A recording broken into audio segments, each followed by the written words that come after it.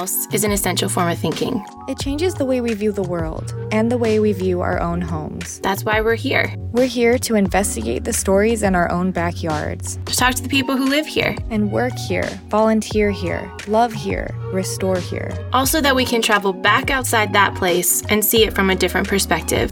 I'm Abby Newhouse. And I'm Melissa Wade. And we're here to think and investigate and share stories about the varied places throughout our world, up close and from a distance. In this episode, we talk ecosystems, the external and the internal. Melissa visits Reflection Riding Arboretum and Nature Center in Tennessee to study the endangered American red wolf. And Abby talks with scientist Maren Hunsberger about our body's microbiomes. And we see how just one change can throw everything for a loop.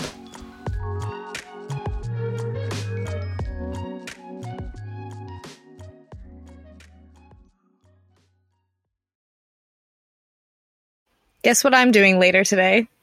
Saving the planet. Yes, always. No, I'm about to head out and do duck watch. Place called City Wildlife in DC. They're monitoring the duck population near the Lincoln Memorial in the reflecting pool. And so what do you do? So I'm just counting ducks, like literally just counting how many ducks are in these ponds. And at the beginning of this cycle, I was looking for nests. And I was checking for how many ducklings are in a brood and writing all of this information down. I did find a dead duck once, and it was really sad. I had to scoop it out of the water and put it in a plastic bag and take it to their labs for testing because a really weird bird flu was going around. But it's usually a very happy experience other than that because you just get to watch a bunch of fuzzy little ducklings with their moms eating all the gross algae off the top, which helps the ecosystem. That reminds me of all the times that, like, America has been obsessed with watching animals, like Penguin Watch. They set up all those cameras around a penguin community so that you can watch them in their attempt to survive. You and all of us, when we do that, we kind of get this, like, firsthand experience as a conservationist and then reporting all the details so that you can kind of see how it's going, what needs to be done, what are the problems, is there a nasty bird flu, all that fun stuff.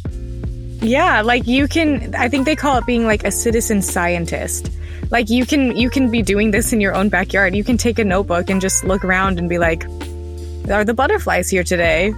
Yes. Are they not here today? Why not? Yeah. It reminds me a little bit of like the duck sanctuary at my local park, but that's kind of a created community. It's not the same idea as going out into nature and seeing the way in which these ducks interact with their environment and just watching and recording. It feels more so like ducks on display, like zoo-like. Yeah, it does make it a little bit weirder when we've like created a set place for them based on like what's best for humans around them.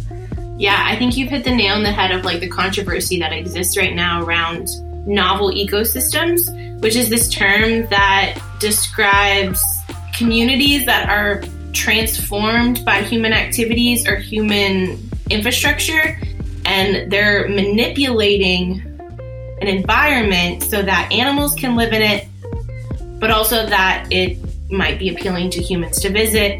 It might, not impact the way that humans live around it, that kind of thing. So it's trying to kind of create this common ground between humans and animals. But the question is, like, is this new normal good enough? Yeah, totally. I was going to say, like, is this something that people are, like, widely accepting, or are we kind of on the edge about it?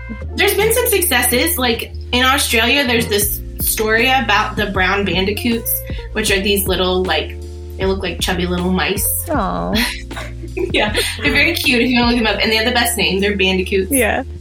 It's not that they picked up all the bandicoots and moved them somewhere where they could survive. It was that they knew, we have bandicoots in Melbourne. How do we make them feel at home here? Well, we're going to build them these natural environments, like a zoo, so that they can thrive better. So there are positives, and it's like a Band-Aid. We did something nice, but we also destroyed part of the habitat that was naturally there. Yeah, right. It's covering our tracks instead of just not tracking there at all, which... Yeah, that's a good way of putting it.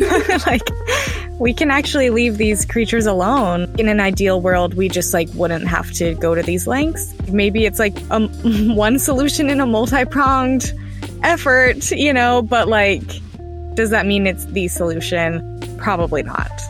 Feels like the novel ecosystem thing could only work if they weren't introducing invasive or non-native species to whatever area that they're doing. And even then, there's probably going to be unforeseen consequences of a new pest coming in, or, anytime you move things around, other things come to find it, and for better or for worse. Right. And I think that's why what, conservation scientists do should be celebrated, because they don't just throw a bunch of exotic plants out in a forest. They don't just move a collection of foxes somewhere random. They put in that effort of doing the constant surveillance and counting of ducks and their offlings and what their feathers look like and what the water is like and all of it, so that they know what's happening, how we're negatively impacting, and if there needs to be intervention to offset those negative impacts. I think that's what we're talking about today, is just how one seemingly tiny thing can just throw everything for a loop. And we get into some really interesting stories here, so...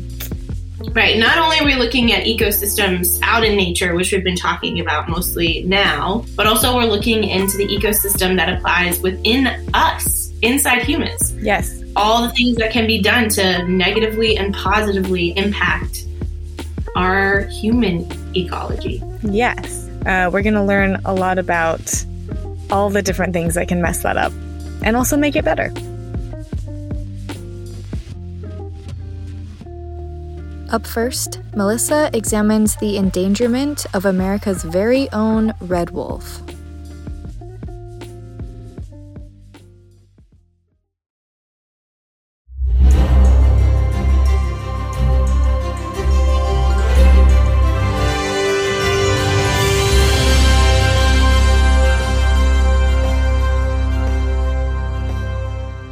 She told us it was a story made for a novel, a bestseller, a blockbuster movie.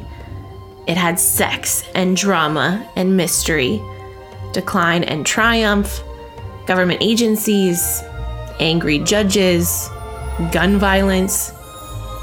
It had its protagonists, of course, and their cousins, who offered both companionship and mayhem, and their antagonists, both the unwitting and malicious. But it was a story for me that opens with a little bit of truth, like most good stories. It started with a video of a tiny wolf pup in the arms of a blue-jacketed conservationist.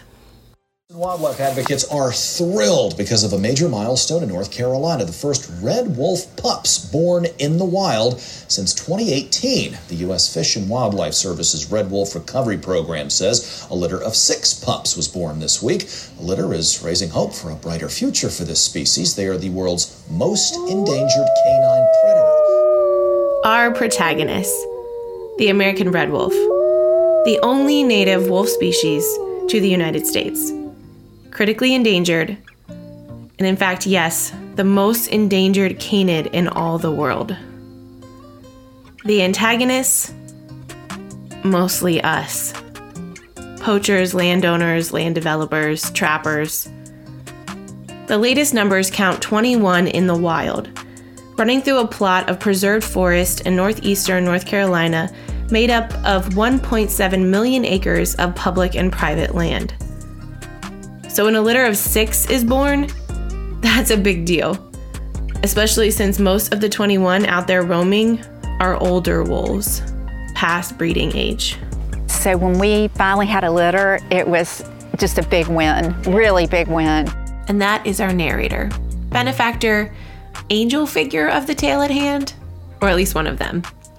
She's the one who told us this tale, told us it is the stuff for pages, and the one standing between my husband and I and 3 cages of American red wolves.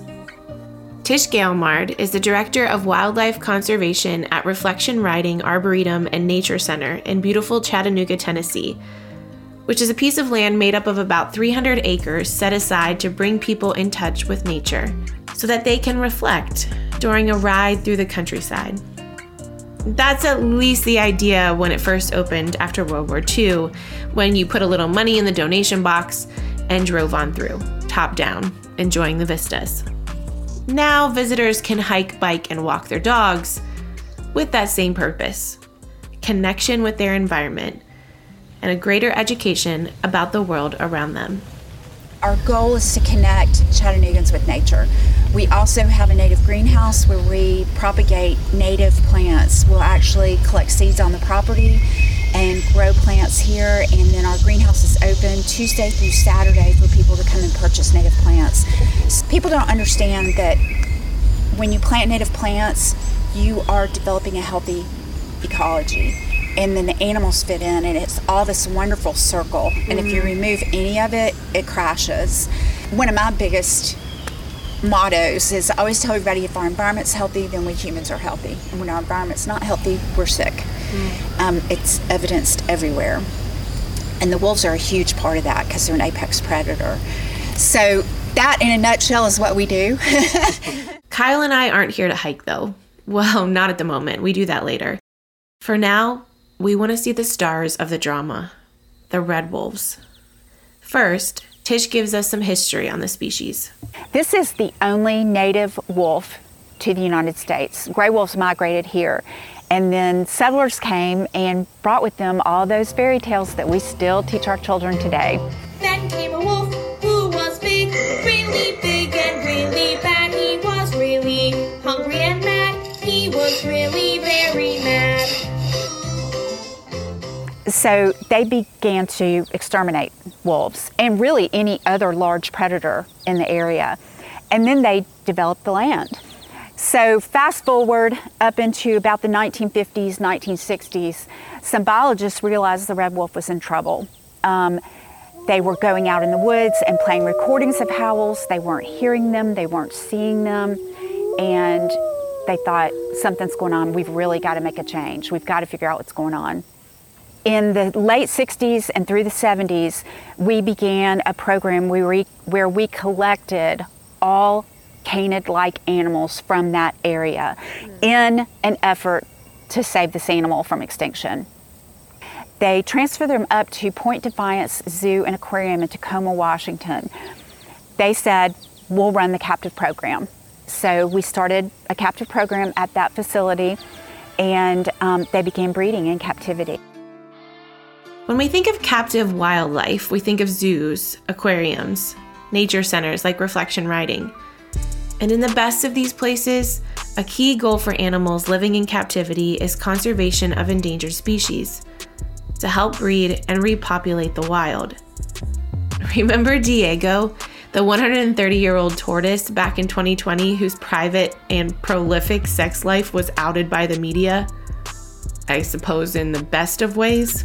CNN ran this headline: "This Playboy tortoise had so much sex, he saved his entire species." And Diego did help boost a dying tortoise population to over 2,000 from only 14.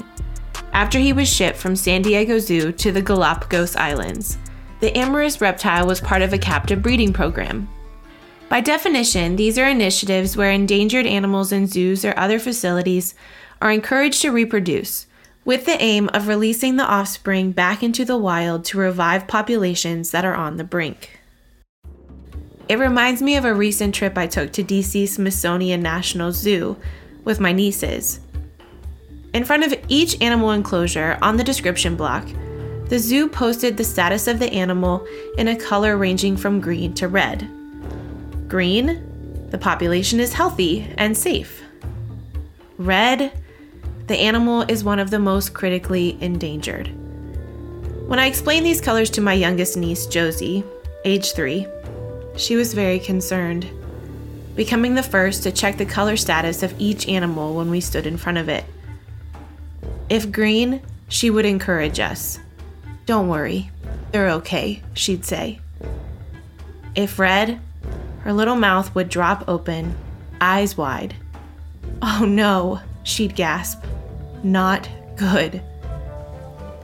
The DC Zoo is connected to the Smithsonian Conservation Biology Institute, which was opened in 1974 and houses and cares for even more of these endangered creatures. Off-site, at a 1,000-acre facility in Front Royal, Virginia, which is not open to the public. SCBI for short, houses scientists playing a leading role in the Smithsonian's global efforts to save species from extinction. In Front Royal, they study and breed more than 20 species, including some that were once extinct in the wild, such as black-footed ferrets. The Institute actually ran a triumphant story last month about the birth of 2 critically endangered blue-billed curassows. The first chick, named Aluna, hatched August 5th. Her sister Lulo hatched August 28th. Currently, the North American blue-billed curassow population totals about 73 birds, including Aluna and Lulo. Historically, these birds lived throughout northern Colombia. Today, the entire wild population occurs in just a few small areas of tropical lowland forest. The main threats facing wild blue-billed curassows are us, through habitat loss and fragmentation. Also, there are more males than females, so female chicks are considered a crucial hatch for the population at this point. The chicks' parents, named Jackie and JB, arrived at the zoo in 2016 and 2019, following a breeding recommendation from the Association of Zoos and Aquariums Species Survival Plan, the SSP. The manager at the SSP chooses which animals to breed by considering their genetic compatibility, personality, health and temperament, and some other factors.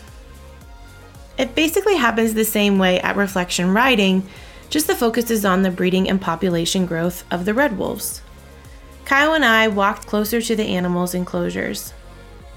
But the wolves are reserved, less trusting and social with humans.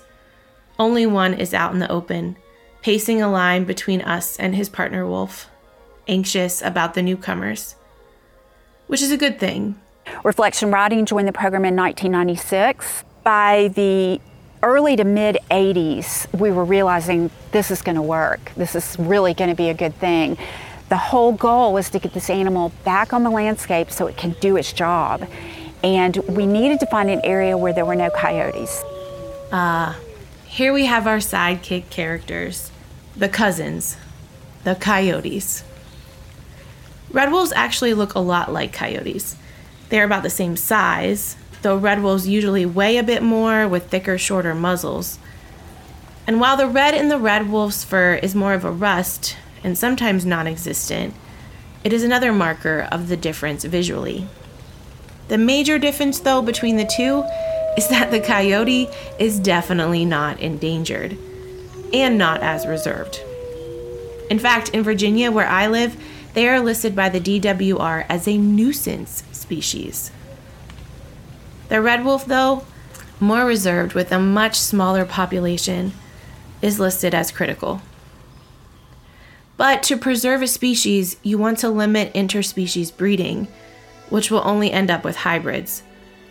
So the red wolves were moved to northeastern North Carolina, away from their yelping, mischievous, run-amok cousins. And in their new home, the wolves were doing great.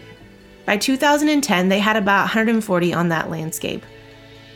But drama! The coyotes showed up. They infiltrated. They can't stand not being part of the story. Well, the conservationists had an idea.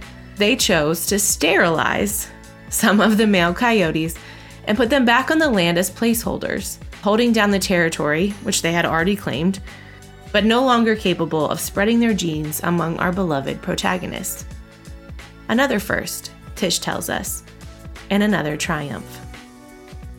Still, with the cousins managed, the main struggle of the tale was not resolved.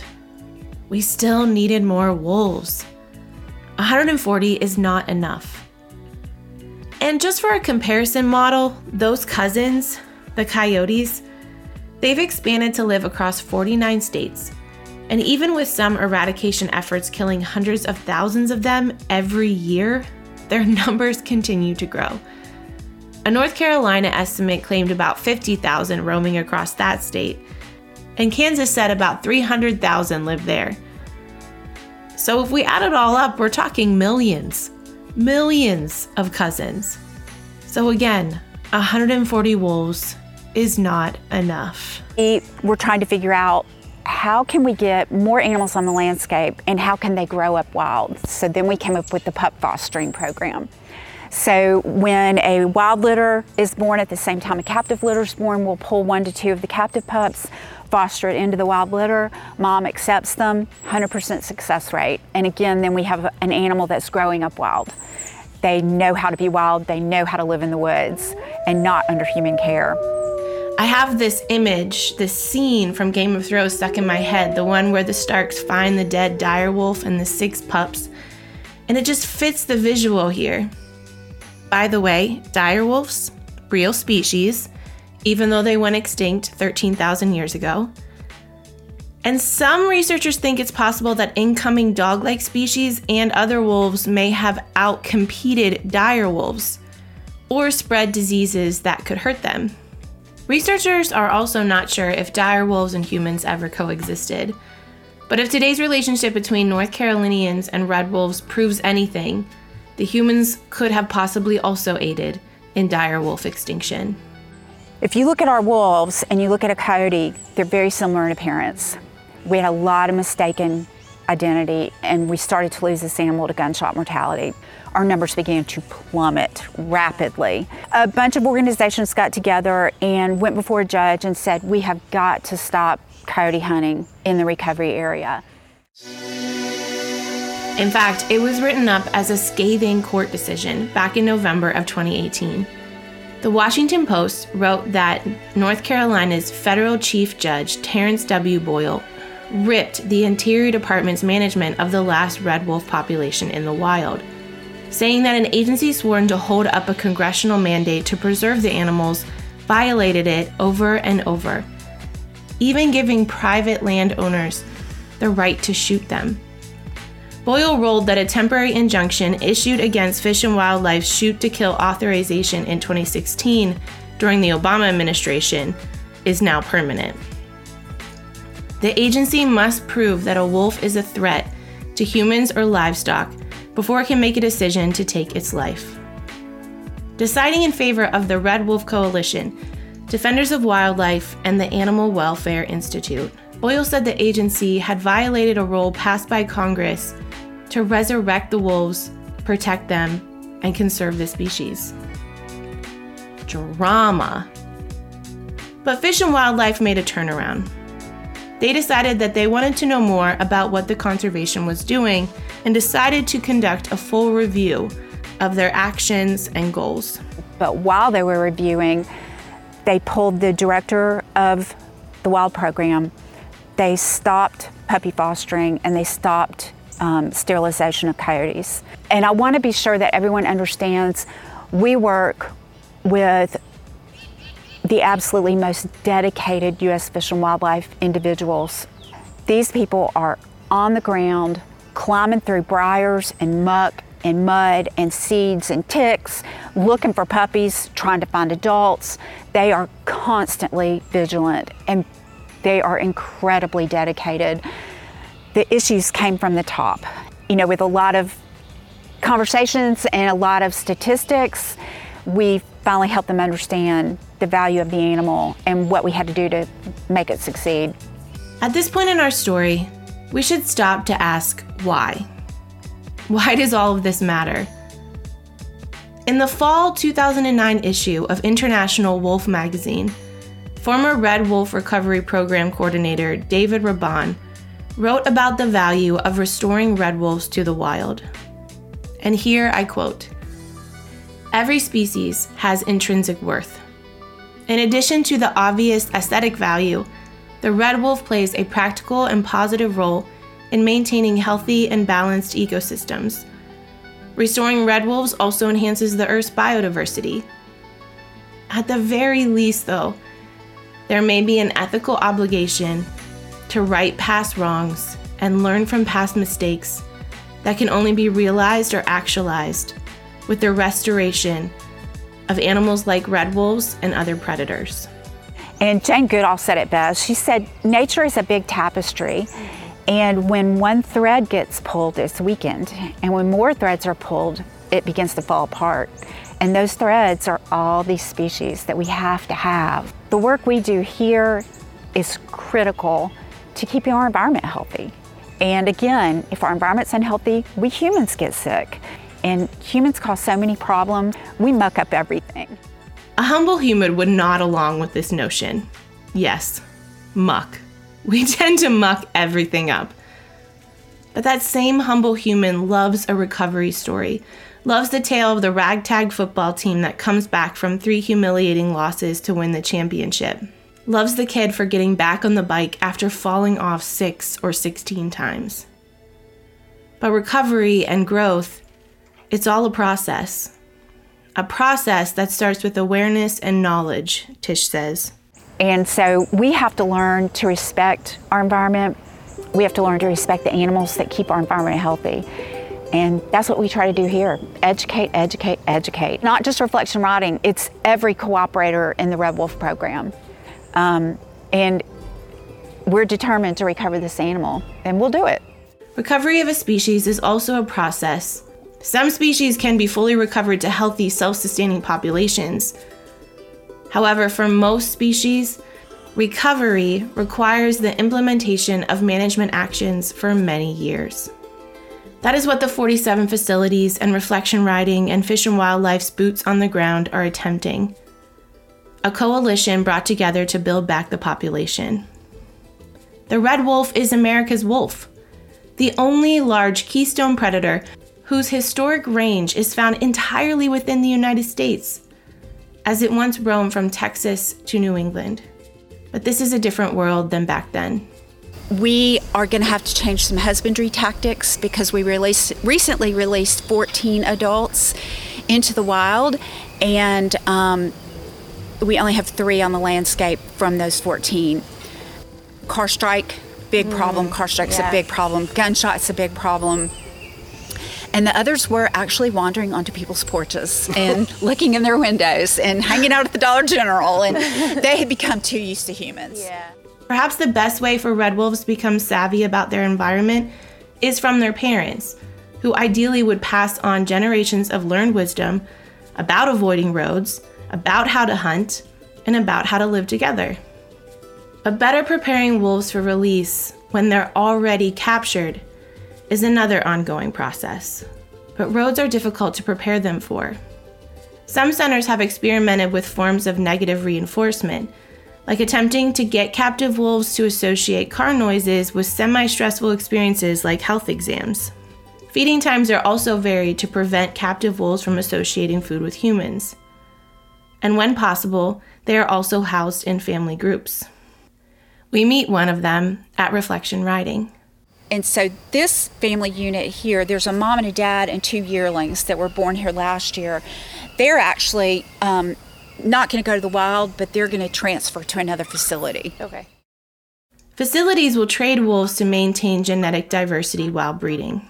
This is another highly studied and facilitated process. They work with geneticists as well as software programs that have mapped the genetic history of each wolf they know of. And right now we're running at almost 89% genetic diversity, which is really good for a very small genetic population, 14 founding parents. Yeah. So we're very careful who we breed with whom. So Tish, our storyteller helper figure, is also one to play matchmaker like many others working in this field.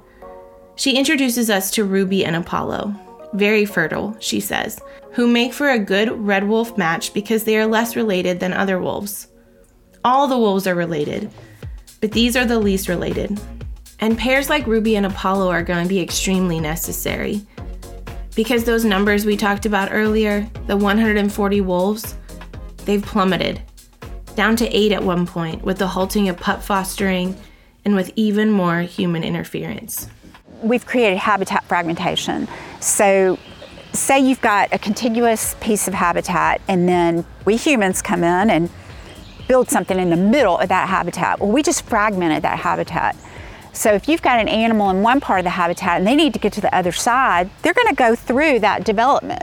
So once again, here we are messing everything up. I know sometimes we sound like broken records on this podcast. We mess everything up. We mess everything up. Humans, get a grip. You're messing everything up. But if your baseball coach doesn't correct your batting stance, are you ever going to successfully hit the ball in the right direction? And it's not only the wolves at Reflection Writing that need to teach us. Tish tells us about the box turtles. Eastern box turtles are being illegally traded and shipped to Asian countries for traditional medicine, for food, and for pets. And it has really put the eastern box turtle in trouble. Most of them die in shipping. I was gonna say. They get disease. Right. They land in a port and they're all sick. It's just a horrible, horrible situation. Yeah. And so we are working with Turtle Survival Alliance and then Turtle Safe. And then all of our other animals have permanent injuries. That's why they're here, and we use them as educational animal ambassadors. And so we're teaching people why this animal is important and how you can conserve its habitat. We walk around to another enclosure, behind the wolves, to see a sad-eyed red fox named Todd. Todd's a little bit different MO than we normally have. So he was born and bred at an exotic farm in Indiana. And he was on his way to an exotic auction, and we intercepted and bought him. Foxes are in vogue right now, Tish tells us. Not to wear dead, although that might still be in fashion somewhere, but to own as pets. Though I'm not sure why anyone would want that, after Tish tells us that they stink like some sort of cross between skunk and vinegar. But the exotic auction of animals like Todd in Tennessee is legal, even though buyers often regret their purchases. Seeing that Todd is a wild man, like a wild animal should be, Reflection Writing uses their residents like Todd to educate their visitors, hopefully better delineating the truth of wild and domesticated creatures. Tish shows us some more of that education, holding a possum on her chest like my niece does her kitten. The possum's hair is wiry, her eyes big, and her nails long. But she is sweet, Tish says, a helpful member of our environment, nature's garbage man. We tour more of the animals who live at Reflection Writing.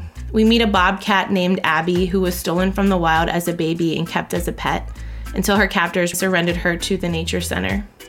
We meet a black vulture named Vlad, whom Tish says will follow you around like a dog, a barred owl, a red-shouldered hawk, and even a bald eagle, all of whom came in injured, were rehabilitated, and will live out their days at the nature center. Most of the birds at the nature center come in because of car strikes.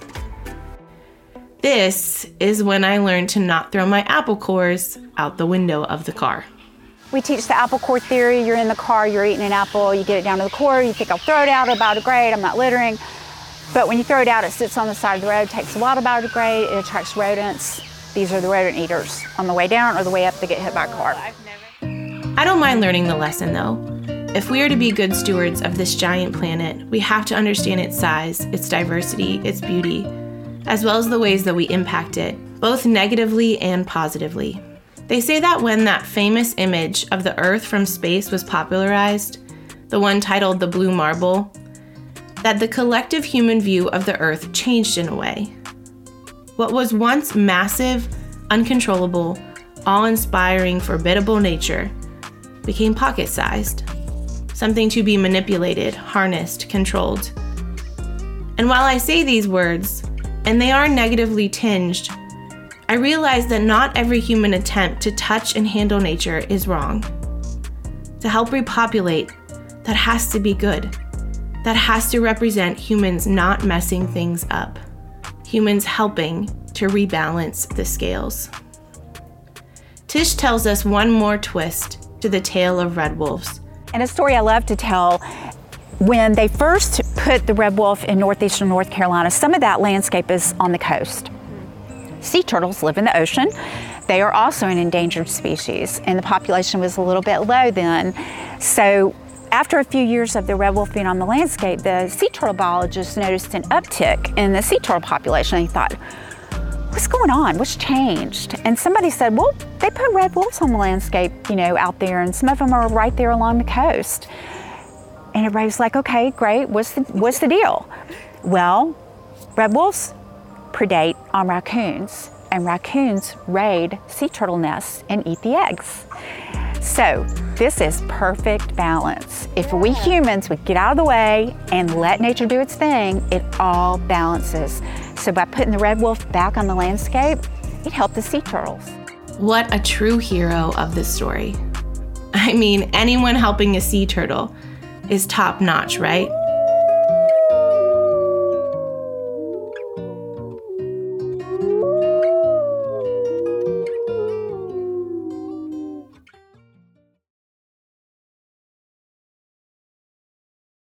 Up next, Abby talks to Maren Hunsberger about the ecology of our guts. Katie woke up on the first day of 2018 with a pit in her stomach. I had this really intense bloating, distension, and at the same time it felt like there was something rotting in my stomach. It didn't feel normal, nor did it feel comfortable. But I had on and off weird stomach things come up, so I thought this would just be one of those and it would go away in a day or two. Well, a couple of weeks went by and it didn't go away. I met Katie in grad school, where we bonded over me calling hors d'oeuvres hors d'oeuvres because I'm a fool. But I actually remember that one of our first deeper conversations was about gut health, as we could commiserate through the frustration of having no control over a body we're supposed to understand. Katie never really felt back to normal after that New Year's Day. She bloated like crazy every day, like she looked 8 months pregnant type of bloating. She felt sick a lot and often had blood in her stools, obviously concerning. She decided to take the pain seriously since it didn't pass after a few weeks, and she visited a gastroenterologist in Northern Virginia to test for H. pylori, a common stomach infection.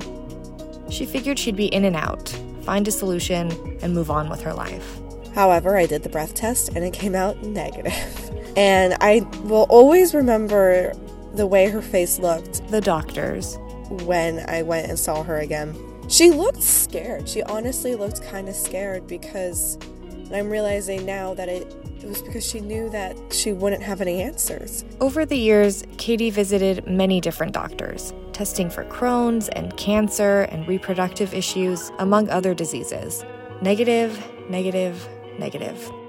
But many doctor visits later, I was diagnosed with ulcerative colitis after we ran what was probably a dozen other tests. We finally did a colonoscopy, and it came out that I did have inflammation in my rectum. So technically I have ulcerative proctitis. But as the years have gone on, it's gotten a little worse. I could be almost in remission, and then I have like a glass of wine and I'm right back into a flare-up because just that little bit of alcohol will cause my inflammation to go haywire, and I basically have to start all over again. But the bloating never really went away. I remember Katie standing in front of me in the writing center in grad school, turned to the side, showing me how she looked pregnant, but she'd barely eaten anything all morning. She measured. Her stomach was distended by 8 inches. Katie is a very small person, for reference, about 5'2", a slender dancer body frame. Her stomach, in that moment, did not fit. And doctors had no way to help quell the bloating. I am bloated 99.9% of every day of the year, and I have a distended stomach and I feel uncomfortable, and it feels like food rots in my stomach, and I don't know why. So Katie was on her own there. She tried 1,000 different elimination diets and different lifestyle changes too. Nothing worked permanently. For the majority of 2018, Katie was badly distended. Even now, with the diagnosis of colitis, Katie suffers from bloating. Not as bad as 2018, but still uncomfortable and body morphing. It's anecdotal, I know, but so many of my friends and acquaintances have gut issues. Those of us who know the pain don't really have any shame in talking about it. Because in communicating our symptoms, maybe we can find answers. But I think, especially as I've talked with Katie, we've come to the frustrating conclusion that it's different for everyone. A solution that might work for Katie might not work for me. And this is partly why we have to go to so many doctors. Each new doctor has to relearn your story, understand what you've tried and what you haven't, and work to come up with some solution.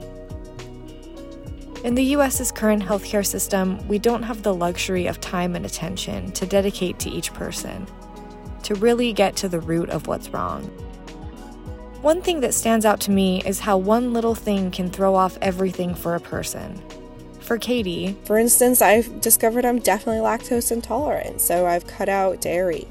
And that has been really, really helpful in enjoying food again and not having horrible cramps after eating. I talked with Maren Hunsberger, scientist and science communicator, to learn a bit more about the ecosystem of our body, how tiny itty-bitty things inside our bodies make everything work, or throw everything off. My name is Maren Hunsberger, and I'm a medical microbiologist. I'm also a science communicator, which means that I make videos and podcasts and all kinds of things about science. But I wanted to study bacteria because we're actually more bacteria than we are person. Our bacterial cells in and on our body outnumber our human cells like 3-1. And understanding what they do for us as part of us as a living, breathing ecosystem was something that I was really interested in, and I really think that it's the future of medicine. Maren told me that each person is a unique biome, similar to our unique fingerprint.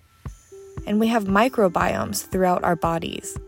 The gut has its own bacteria, the mouth has its own bacteria, the bladder, the skin, and so on. While we've known about the science of microbiomes for a while, its applicability is still relatively new. Maren focuses most on the urogenital microbiome, but speaks to microbiomes generally here. She provides this caveat before we go further.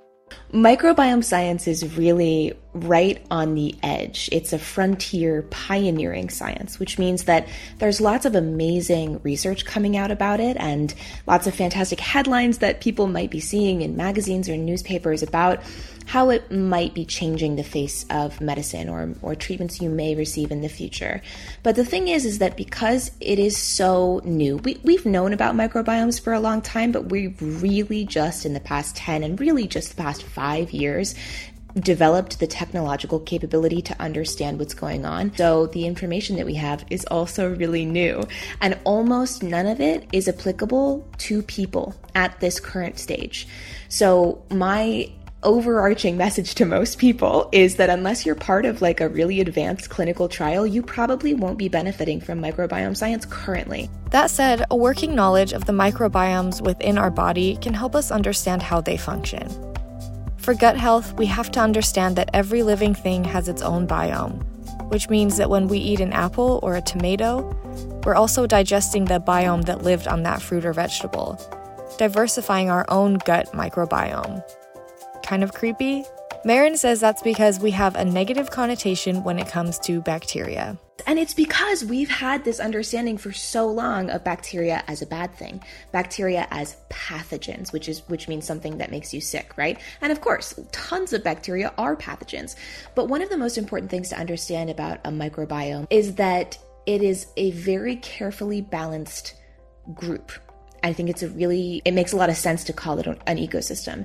And just like ecosystems in a forest, if one species gets out of balance, if one group becomes too dominant, that's when you get illness. That's when you get something going wrong, something not feeling right.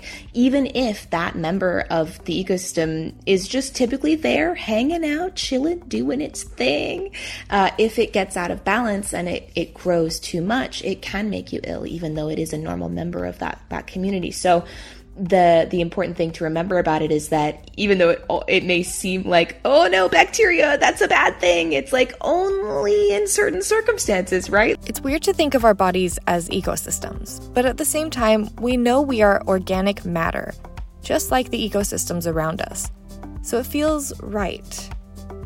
Maybe I'm like a desert, and Katie is like the Pacific Northwest, and Maren is an Arctic tundra. It makes sense that if I eat something that Katie loves, it might mess me up.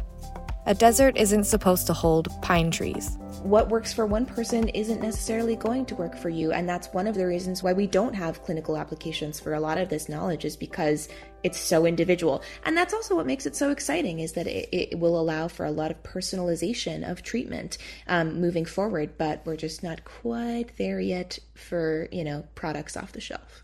I asked Maren if our microbiomes are affected depending on where we live. For me, I moved from Utah to DC, and it wasn't until I moved to DC that I noticed strange gut issues. It could be simply correlation and not causation, but at this point, any hypothesis helps on the gut health journey. Everything that's happening in and around your body is affecting what microorganisms are colonizing inside and on you as a being. What chemicals you're exposed to in your day-to-day life, what exercise you're doing, what foods you're eating, what medications you're prescribed can all change how your body is functioning, including those microorganisms that make up so much of our body.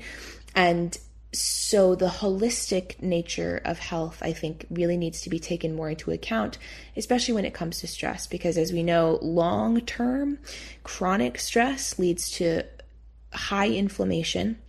High inflammation changes our microbial signature, especially in our gut microbiome, which is really susceptible to hormonal changes and really susceptible to stress hormones like cortisol.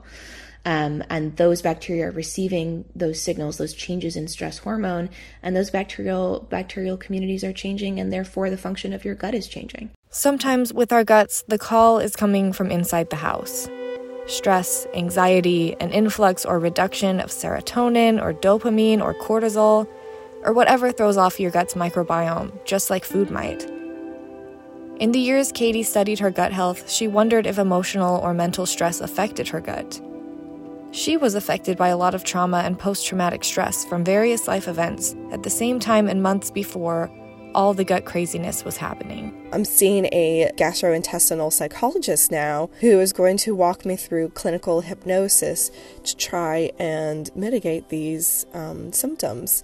And the theory behind that is that when we have some sort of intestinal, you could even say trauma, a lot of times we then become very hypervigilant, are thinking about and are stressing about what's going to happen to our stomach. Are we going to be able to travel? Are we going to be like this forever? Are we going to have a flare-up? And because of that, the serotonin in your brain and your gut has this sort of disconnect, or it has too much or it has too little, and it's just everything goes haywire.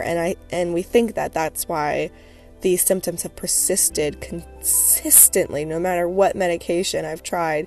Even though I've tried so many, they don't get better. So I've talked to so many doctors, Western doctors, Eastern medicine doctors, nutritionists, dietitians, like all of them. And there just doesn't seem to be a clear-cut, straightforward way of rebalancing the bacteria in your gut after going through something like that. But at least I think I have found a way of rebalancing it based on my mental health and reprocessing some trauma and unstucking my system that is frozen in flight. Maren says scientists call the stomach the second brain because our gut microbiome, gut immune system, and gut nervous system is in constant communication with our actual brain in our head. Katie says this has been one of the frustrating things for her, that doctors treat the gut like a liver instead of a brain.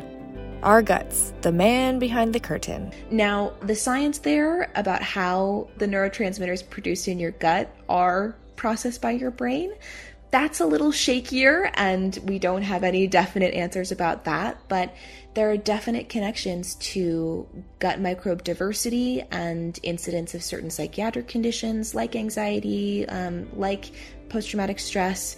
When we see someone under extreme chronic stress, there are definite marked changes in the gut microbiome and what organisms are able to survive there. Maren says for the gut, it all comes back to food, even when mental health concerns are on the line. The body is holistic, she reminded me. Pain, stress, bacteria influx. It can manifest in places we don't expect. I think something that's really difficult about the mental health aspect is that, of course, when we're not feeling well mentally, it can, one of the first things to go is making healthy food. Diet is definitely the biggest way to see change in your gut microbiome's composition. The two things that matter the most there are diversity of food intake, and so the different kinds of food you're eating, specifically for vegetables. It's really important to try and eat as many different kinds of vegetables a day as possible, because that exposes your gut to the most diversity of bacteria that like to live in your gut. Something that's important to talk about when we talk about food is prebiotic versus probiotic. Something probiotic is when you're ingesting live cultures. So if you flip the yogurt to the back of the container and you see on the ingredients label, it'll say live cultures. And that means that it has bacteria growing in it, because that's how yogurt is made. It's made with bacteria. And that's a probiotic food because you're ingesting the bacteria.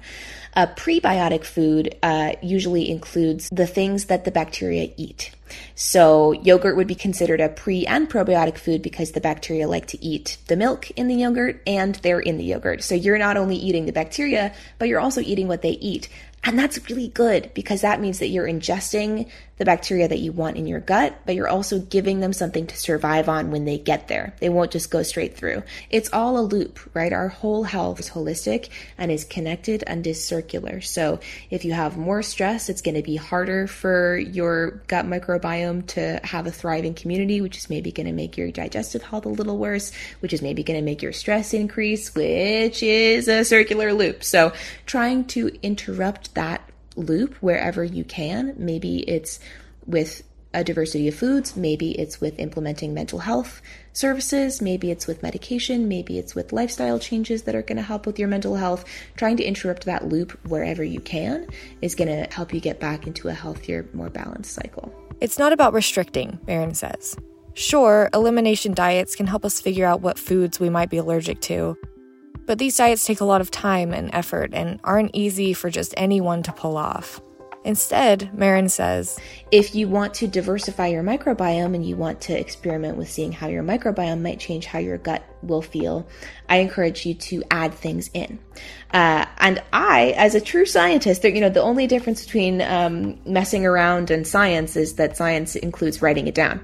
So I would have a journal and just as time passes, keep track of, okay, on this date, I started eating raw broccoli as part of my snack in the afternoon.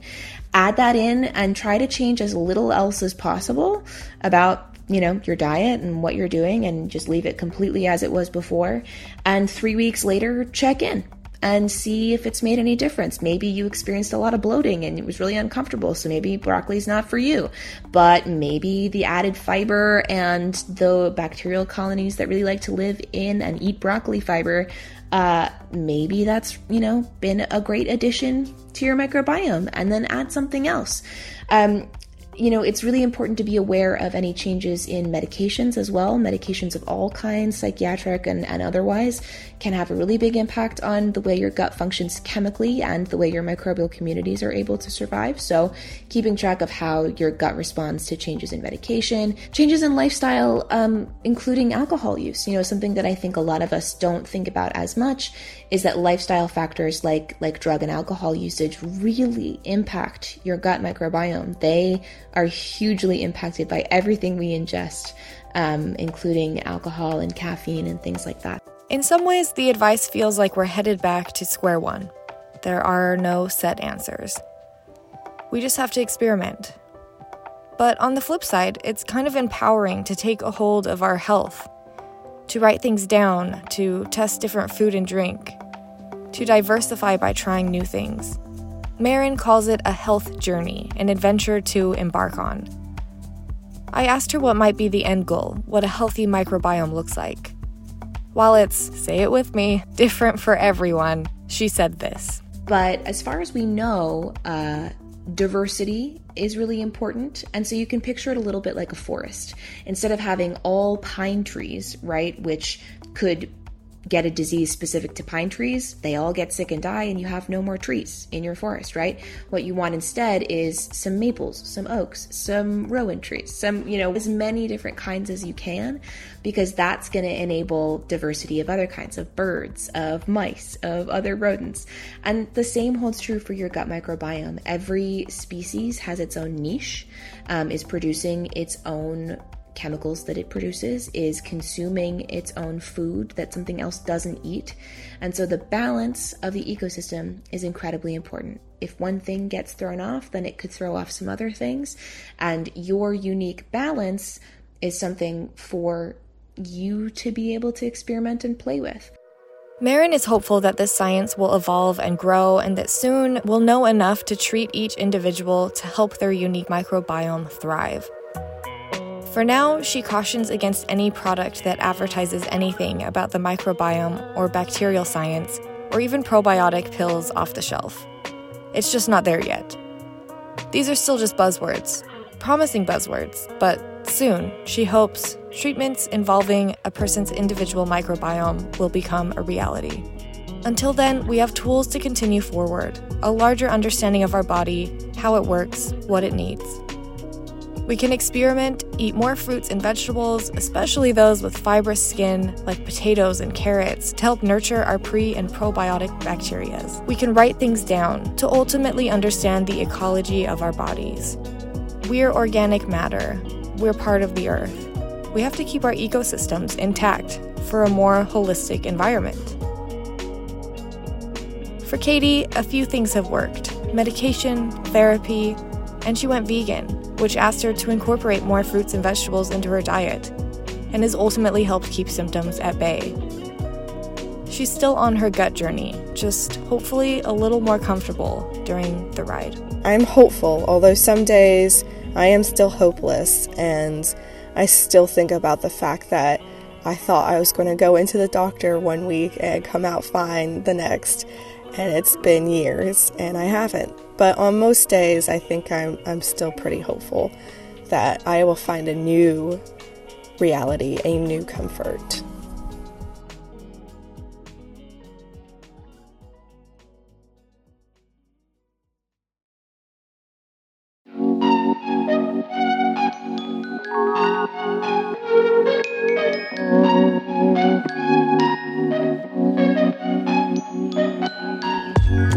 Thanks for listening.